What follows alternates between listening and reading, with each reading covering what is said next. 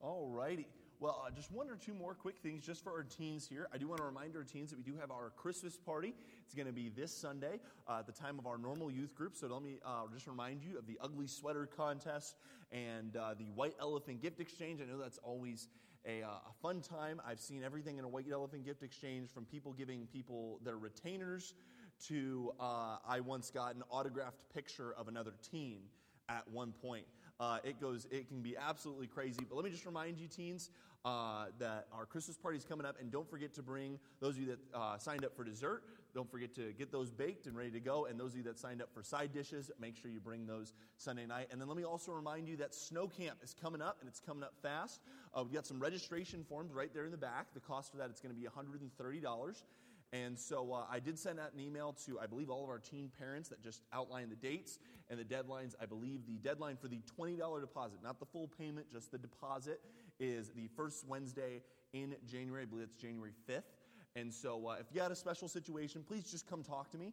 If there's some sort of way we need to communicate, if there's some way we can help you and work with you on perhaps, timing out a paycheck or something like that, please don't hesitate to let us know. We want as many teens to go to Snow Camp as possible. So if you're interested in that, there's some registration forms in the back, and feel free to find me with any questions on that. All right, so if you would, take your Bibles to the book of Judges, chapter number 6. Judges, chapter number 6.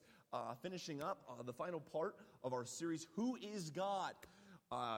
Exploring God, who He is, and what that means for the Christian. I know this has been an encouraging study. I know it's been a convicting study for me. I hope it has been for you as well. This is something that I know has really helped me in kind of seeing God in perhaps a different light. And tonight, we're going to be seeing God in a light that I'm honestly super, super excited about. Judges chapter number 6, verse number 11. Judges chapter number 6, verse number 11. The Bible says, "And there came an angel of the Lord and sat under an oak which was in Ophrah, that pertained unto Joash the Abiezrite. And his son Gideon threshed wheat by the winepress to hide it from the Midianites. And the angel of the Lord appeared unto him and said unto him, The Lord is with thee, thou mighty man of valor. And Gideon said unto him, O my Lord, if the Lord be with us, why then is all this befallen us? Where be all his miracles which our fathers told us of, saying, Did not the Lord bring us up from Egypt? But now the Lord hath forsaken us, and delivered us into the hands of the Midianites. And the Lord looked upon him and said, Go in this thy might, and thou shalt save Israel from the hand of the Midianites. Have not I sent thee? And he said unto him, O my Lord, wherewith shall I save Israel? Behold, my family is poor in Manasseh, and I am the least in my father's house. And the Lord said unto him, Surely I will be with thee, and thou shalt smite the Midianites as one man. And he said unto him, If now I have found grace in thy sight, then show me a sign that thou talkest with me. Depart not hence, I pray thee, until I come unto thee, and bring forth my present, and set it before thee. And he said, I will tarry until thou come again. And Gideon went in and made ready a kid, and unleavened cakes of an ephah of flour. The flesh he put in a basket, and he put the broth in a pot, and brought it out unto him under the yoke, and presented it. And the angel of God said unto him, Take the flesh and the unleavened cakes, and lay them upon this rock, and pour out the broth. And he did so. Then the angel of the Lord put forth the end of his staff that was in his hand, and touched the flesh and the unleavened cakes, and there rose up fire out of the rock, and consumed the flesh and the unleavened cakes. Then the angel of the Lord departed out of his sight. And when Gideon perceived that he was an angel of the Lord, Gideon said, Alas, O Lord God, for because I have seen an angel of the Lord face to face. And the Lord said unto him, Peace be unto thee. Fear not, thou shalt not die. This is where we're going to focus here tonight. Then Gideon built an altar unto the Lord and called it Jehovah Shalom. Unto this day it is yet in Ophrah of the Abiezrites. Jehovah Shalom. God is my peace. What a wonderful truth here tonight. But when we step back and we look at Gideon's situation here, when we look at his circumstances, when we look at the conditions that he was in, it draws the question, how is Gideon able to say, amidst all that is going on, that God is Jehovah Shalom, that he is my peace? Well, there's two factors I want us to consider here tonight. Number one, God will meet us where we are. God will meet us where we are. Now, in order for us to grasp this, let's take a second, let's step back, and let's consider the circumstances that Gideon was in. Now, when I was a kid, I used to think that Gideon, when he fought the Midianites, I used to think that he prevented an invasion. I used to think that the Midianites were coming towards them and that Gideon went out and fought them before they could get there, and that's actually not true. The Midianites had a very firm grasp on Israel. They had been under their hand of oppression, so much so that when the angel finds Gideon, Gideon is actually threshing wheat in secret to hide it from the Midianites. The Midianites had the people of Israel living in fear daily. Their stronghold upon them was no joke.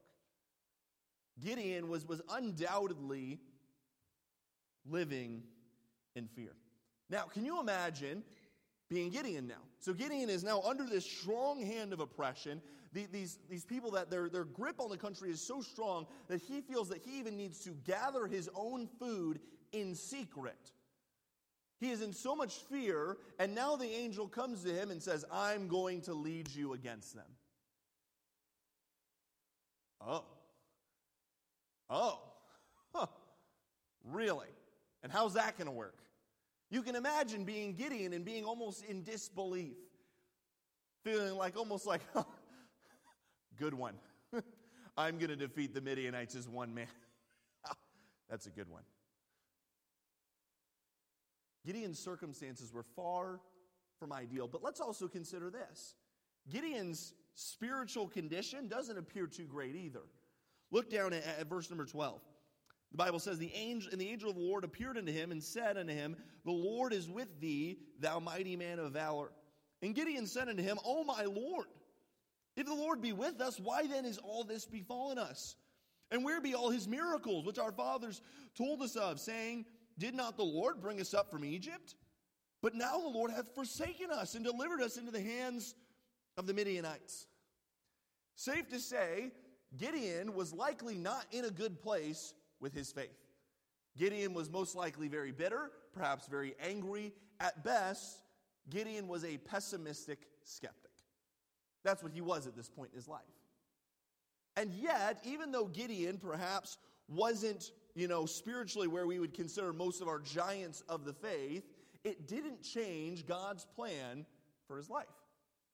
Because sometimes what we like to do is we like to look at the Moseses and the Gideons and the Davids, and we like to assume that these men had some sort of supernatural spirituality that we don't have access to today.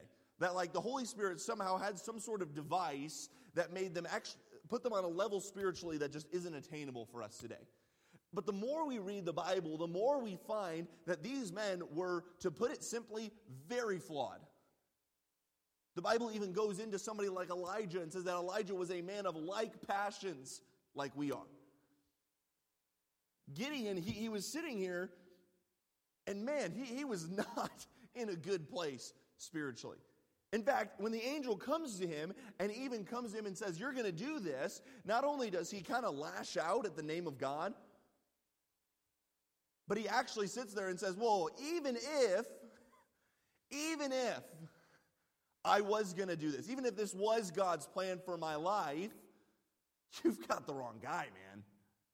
That's what Gideon looks at him and he says, listen, even if this were possible for us to break the chains of our oppressor, the Midianites, trust me, man, I'm not your guy. My family is poor in Manasseh, and to make things even worse, I'm the least in my house. Not only is my family one of the lowest, we're not up here, man, we're way down here. But not only are we way down here, and if we're way down here, then I'm down here. Are you out of people or something? Because you're really scraping the bottom of the barrel right now. Gideon was not perhaps the stereotypical spiritual hero, at least not at first. And yet we see that in spite of Gideon's flaws, God's plan remained the same. Let me just say this. God doesn't use you because you are great. God uses you because he is great. God never uses me because of me. God uses me in spite of me. You know, reading stories like this, seeing that somebody who may have very well been like almost like an agnostic at this point in his life, and God comes to him and says, you're going to save Israel, and seeing the transformation that God does in Gideon's life, man, that's encouraging to me. Knowing that, man, you know what? I'm flawed. I mess up. Just ask my wife. I mess up a lot. But knowing that in spite of all my flaws, God still desires to use me. So we've seen two things here. We've seen that Gideon's poor circumstances didn't change God's plans for his life either. Gideon's spiritual condition didn't change God's plans for his life. Now, in moments like this, it's really easy for us to look back at what we thought, what we believed was God's plan for our life. There might be somebody in here who says, you know what, Pastor, at the age of 15, I was called to preach, and I told God no. And preacher, let me tell you, I know that God could have used me in spite of me, but at this point, I was called at 15, now I'm 45, 50 years old. It's too late for me. Let me tell you, it's not a matter of whether God will still use you. It's a matter of why have you kept him waiting so long? Because he didn't change his plan for your life. He just waited for you. Because before you sit there and you say, well, it's too, I've got a career, I've got a family, let me tell you, some of the best people I ever met when I was in college were married students.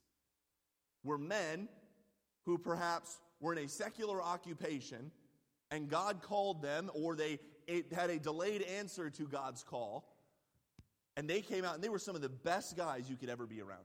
There was a man that I went to college with. His name was Lee Johnston. Lee Johnston was a police officer in North Carolina for 20 plus years. Served faithfully in his church. He had a wife, he had 2 kids. And in his 40s, 50s, God called him to ministry. And Lee Johnston, in the midst of a 20-year police officer career, sold his house, picked up his entire family, moved them to Lancaster, California, and 4 years later graduated from Bible college and is serving as an associate pastor in a church today. And let me tell you, he was one of the most encouraging people you could ever be around. Man, whenever I ran into the married students, these guys that were working 40 hours a week along with their schoolwork and taking care of 4 kids and a wife at home, I'll tell you what, they are some of the most incredible people I ever met. I say all that to say this: it is never too late for God to use you. It never is. You say, well, preacher, God called me at 15. Then go now. What's stopping you? Go now. Why not? God has always been willing to meet us where we are. He doesn't say, and this is part of the issue, is that our world thinks that church is a place where they got to clean themselves up and then they can come to church. No, God says, listen, you make yourself willing. You open your life to me. I'll meet you where you are. I'll clean you up, and we'll go from there. So we see first that God will meet us where we are. Our circumstances don't change that. Our flaws don't change that. Praise the Lord. But secondly, we see that God's presence brings peace. God's presence brings peace. So we still have to answer the question of, even in the midst of such terrible circumstances, how in the world was Gideon able to build an altar and declare, Jehovah Shalom, God is my peace? How in the world was he able to do that? Now, there's a little bit of a misconception about peace. Peace is not the absence of trouble. Peace is the presence of God. Peace is not the absence of trouble, but peace is the presence of God. I heard one songwriter, I enjoy listening to gospel quartets, and I remember hearing one gospel quartet, and they sang a song, and the song went something like this. It said, sometimes he calms the storm, other times he calms his child. Listen, sometimes God is going to stand up, and he's going to stand before the wind and the waves, and he's going to say, peace, be still. And he's going to calm the storm. But other times, God's going to come out from the boat, and he may not stand up and say, peace be still, but you know what he will do? He'll take the wheel. Sometimes God doesn't take the storm, but he'll always get us through it. every single time. Why? Because a smooth sea never made a skilled sailor. Sometimes God will let the waves get a little choppy. Why? For our benefit. And it's hard to see that. It's hard to understand that in the midst of a difficult trial. But we need to understand, again, that peace is not the absence of trouble, but the presence of God. We have to understand that as Christians. Now, it's easy at this point to say, well, preacher, that's way too simple. Way too simple. There's no way that God's presence in my life is just going to get rid of all my fear and anxiety and worry. But wait, hold on. Let's ask ourselves a question here. In previous weeks, we discussed two other attributes of God. We've talked about God as light. We've talked about God as love. All right? So now let's step back and let's consider, what are worry, fear, and anxiety? Worry, fear, and anxiety, what are they? They are the manifestation and the amplification of fear. That's what they are. Worry is a fear that perhaps something is going to happen or something's not going to happen. Anxiety is this jitteriness because out of a fear, again, that something might or might not happen. Now think about what the Bible says. In 2 Timothy 1:7, it says, "For God hath not given us the spirit of fear, but of power and of love and of a sound mind." So when we talked about God as light, we talked about how darkness and light cannot coexist. Darkness and light cannot coexist, therefore our sin and God's presence cannot coexist in areas of our life. But what if I told you that darkness had more to do than just with sin? God's presence cannot coexist with any device of the devil. It can't. So if we are truly being filled with the Holy Spirit, then it will by nature expel or dispel the devices of the devil. By definition. Because if fear doesn't come from God, there's only one other place it could come from. If the Bible says that God's not going to use fear as a tool, then when we experience fear, we experience worry, we experience anxiety, there's only one place it could have possibly come from. So when we have God's presence in our life, not only will it help us to get rid of sin in our life, but it will help us with the experiences of perhaps worry and anxiety, as the light will inevitably push the darkness out of our life. Because darkness and light cannot coexist. But now consider the second attribute we talked about. God is love. Did you know that the Bible says that there is something that casts out fear? There is something that the Bible says, if it gets into your life, will cast out fear. The Bible says in 1 John chapter 4, 18, verse number 18, "There is no fear in love, but perfect love casteth out fear, because fear hath torment. He that feareth is not made perfect in love." My friend, there's only one person whose love is perfect. That's Almighty God.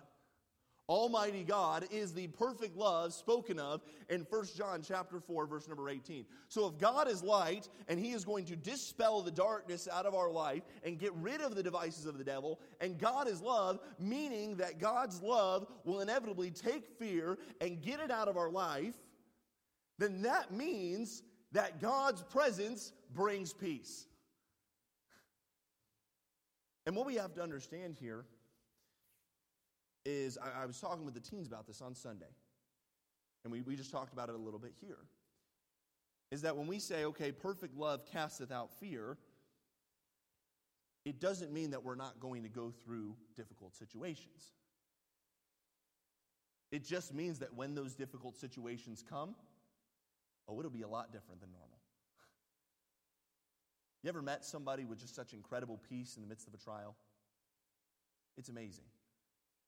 It's amazing seeing people who are going through incredibly difficult trials just have the biggest smile on their face. I'll tell you what, love is a powerful thing. I remember back when I was in college, when we hit Thanksgiving break, I drove down about an hour south to spend Thanksgiving with my wife and her family.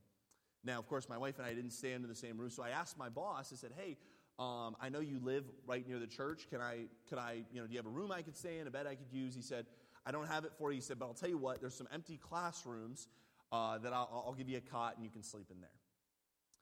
So the genius that I was, sitting in a classroom where the only thing between me and the outside world was a window and a door, I decided that right before I went to bed, I was going to watch a crime show.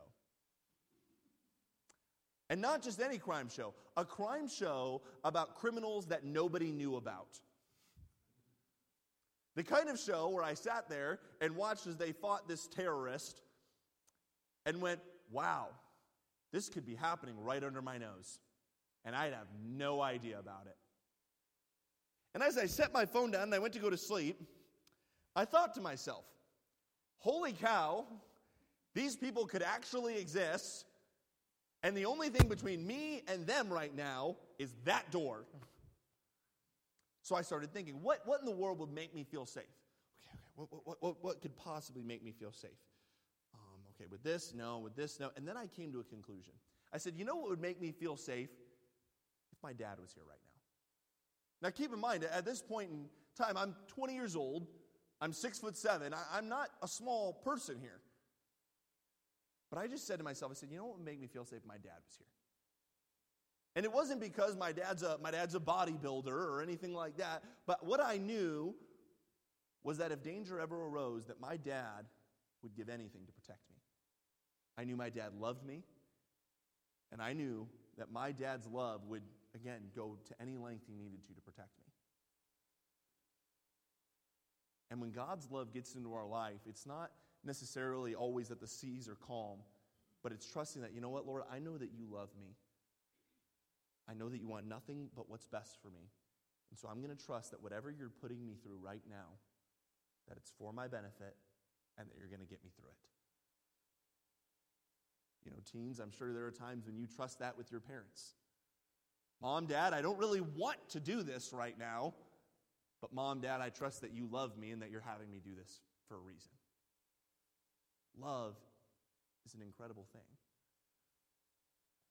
And it was these types of things that Gideon, as he sat there looking at the Midianite army, keep in mind that at this point in time, God has not told Gideon all the methodology of how he's going to perform this miracle. He hasn't.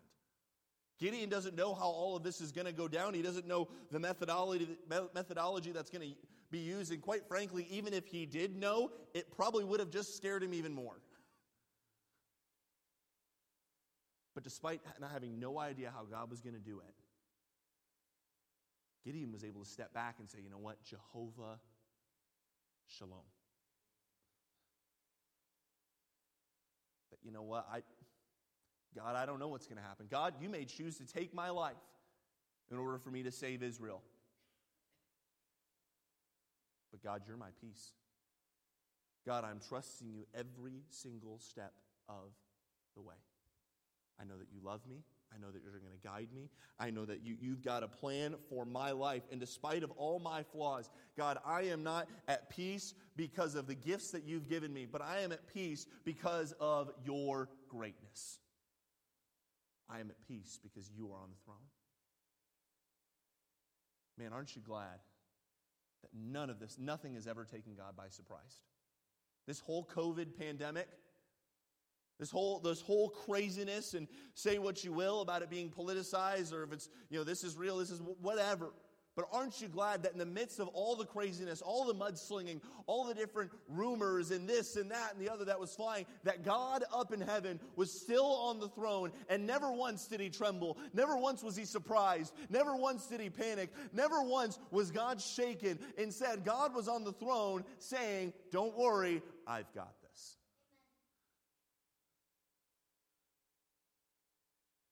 Aren't you glad that we serve a God that is unshakable?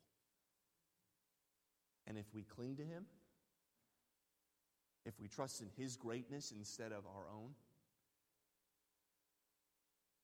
we too can experience that peace. Because that's the temptation sometimes. It was something that I particularly struggled with in college, this idea that in my life everything would rise and fall on my performance. I think it's something that we all struggle with from time to time. When we come to a point where we say, I don't know how I can do this, I don't know how I can keep going. There are times when we're tempted to play God in our life. Try to make everything happen on our own. Try to make sure that everything's going to go smoothly.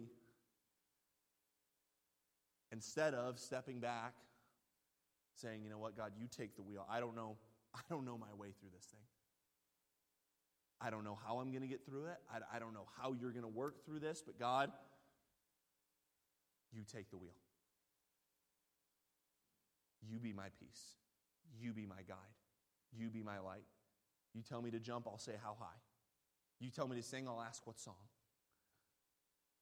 You tell me to run, I'll ask how fast. Maybe tonight, that's just what you need to do. Maybe you're in the midst of a storm. Maybe you're in the midst of a choppy sea. Maybe you're in the midst of the thunder's cracking and the waves are getting high. And maybe tonight, you just need to step back. Say, you know what, God? I haven't been filled with your presence. God, I've been going through this life on my own. God, help me to understand that my circumstances don't define me, you do. Help me to understand that my flaws don't define me, you do. Help me to understand that everything that's going on in life doesn't define your plan for my life, you do. So tonight, what is it that you need to lay at his feet? Is it your circumstances? Is it your flaws? Is it perhaps control? Whatever it is, lay it down. Let God be your Jehovah Shalom, your peace. Let's all stand with our heads bowed, our eyes closed.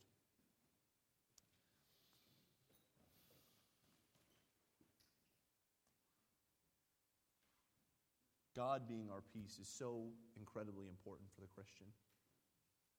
But let me just ask you this tonight. Do you have the peace of knowing of whether or not you're going to go to heaven?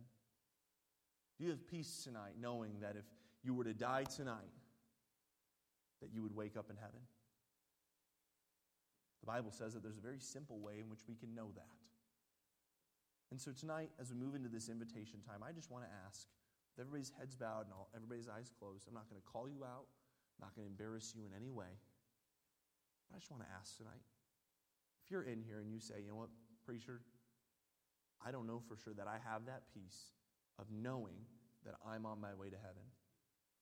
If that's you, again, I'm not going to call you out and embarrass you in any way. I'd just like to pray for you. If that's you, would you just slip your hand up? You can put it up, put it right back down. We'd love to show you how you can have that peace tonight. We'd love to show you how you can make that decision and know for sure that you're on your way to heaven. Christian, are you at peace? Have you laid your circumstances down? Is God in full and complete control tonight? Is there something you've been withholding? Some aspect of your life where you've been anxious or worried? Tonight, let God be your Jehovah Shalom. Let him be your peace. Let him take the wheel. And let him guide you. Your flaws don't define you. Your circumstances don't define you. If you'll surrender to what God has for you, he'll meet you right where you are. He'll take your hand and he'll guide you every step of the way. Whatever it is, Christian, give it over to him tonight.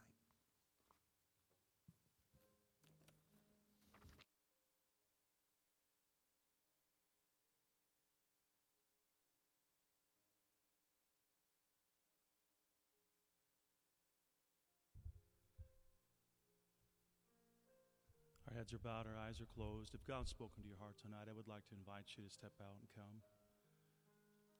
That burden you're carrying, why don't you come give it to the Lord tonight?